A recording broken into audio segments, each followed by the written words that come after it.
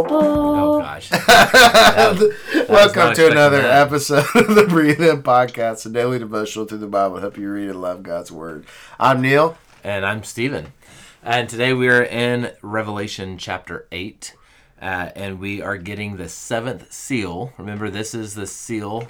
This is the scroll that God had on the throne. It said, who can open it? Who can open it? No one can open it except for Jesus.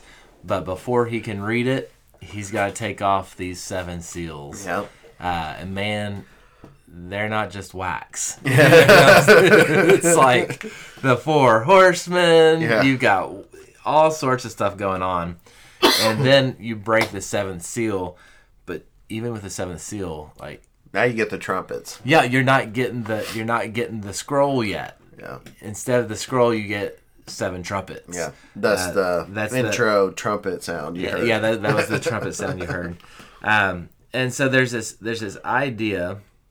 Once again, we have to remember whose are these trumpets. Yeah. These trumpets are God's trumpet.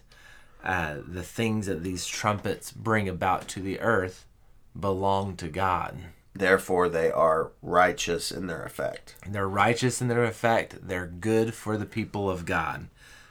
Even though we are reading it, it's like, oh my word. Yeah. But you almost think about it like when you think about the plagues in Egypt. Right. Who were they from?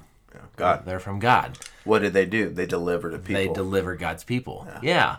So were they terrifying? I was trying to think of the right word. They're terrifying. Yeah. They were. Well, I think that what they reveal is God's glory and salvation through judgment. Yeah. Specifically. God saves the people, but he also judges the world. So think about what a trumpet sound means in the Bible.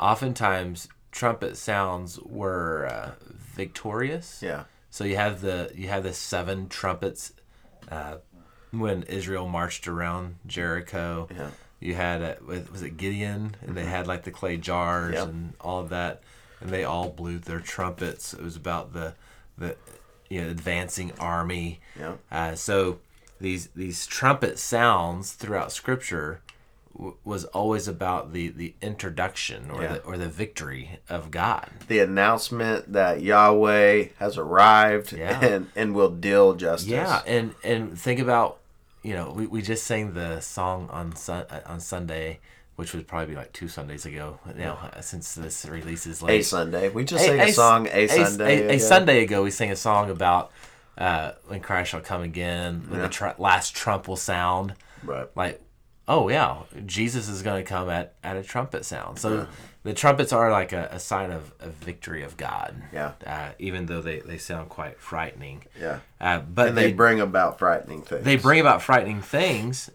So much so, like, was it before the fifth trumpet in chapter 9, the angel in verse 13 says, "And I looked and heard an eagle flying high overhead, crying out in a loud voice, 'Woe, woe, woe to those who live on the earth, because the remaining trumpet blast that 3 angels are about to sound.'" Yeah. Like, okay, it's gonna get real in here. Yeah. Worse before better. And you might say, all right, where are we going with this? Yeah. How do you apply this? How do we apply this, and where are we going with it? I think it's just we need to remember that things on earth are going to be rough until the end. Yeah. And just because they're rough doesn't mean they're the end. Yeah. So I think about what Jesus said in Matthew chapter 24. Jesus was predicting the destruction of the temple, and the disciples come to Jesus and they're like, "Tell us when these things are going to happen. What are the signs of your coming and of the end of the age?" And this is what Jesus replied to them. "Watch out that no one deceives you. For many will come in my name, saying, 'I am the Messiah,' and they will deceive many. You're going to hear of wars and rumors of wars. See that you are not alarmed, because these things must take place, but the end is not yet. For nation will rise up against nation, and kingdom against kingdom. There will be famines and the earthquakes in various places. All these events are the beginning of labor pains." Yeah. And so you think about where we are in our world and where we've been since the ascension of Christ. this is it. Yeah. Right?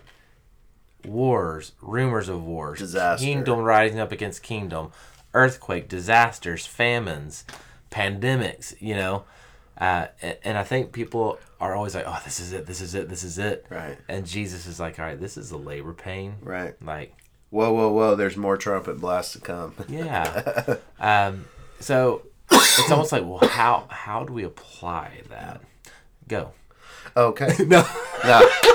Well, I don't think there is. We were talking about beforehand of like, how do we apply this? Yeah, there's no direct application here, but there's just this. There's this reality though that, man, God will save, but He will judge in order to save. Yeah. And I think that's where we find our rest. And I think that is the application, right? We trust. Yeah, that's right. Yeah, there's wars. There's rumors of wars. The world feels like a powder keg. Is God still on the throne? Yes. Yes, He is. Is He still sovereign over all things that happen, including wars and rumors of wars and earthquakes and famines? Yes. Yes, He is. So we as His people can rest secured that God is on His throne. Yeah. And that He is going to bring about His kingdom, and the darkness that seems to be winning in our world is actually passing away. Yeah, we can look forward, to the reality that, man, sin will end, death will end, and these things must happen for us to realize that beautiful future. Yeah. So hopefully that gives you hope, but gives you peace and gives you reason for trust. That's to breathe in. Why don't I breathe out in prayer? Heavenly Father, Lord, these things are terrifying. There's no way around them. But God, we know that what you are doing through your judgment and your justice is you're bringing about salvation. You're bringing about the new heavens and the new earth, Lord. There's one day, and it's coming soon in this book of the Bible, where every tear will be wiped away, where the former things will have passed away and the new has come. And so, God, we wait expectantly for that. Help us to hold fast, to remain faithful, and to endure for the sake of your name. Lord, we love you. It's in your name we pray. Amen. Well, guys, thanks for listening to the Breathe In podcast. We hope you're edified and encouraged today. We'll catch you next time with Revelation chapter 9.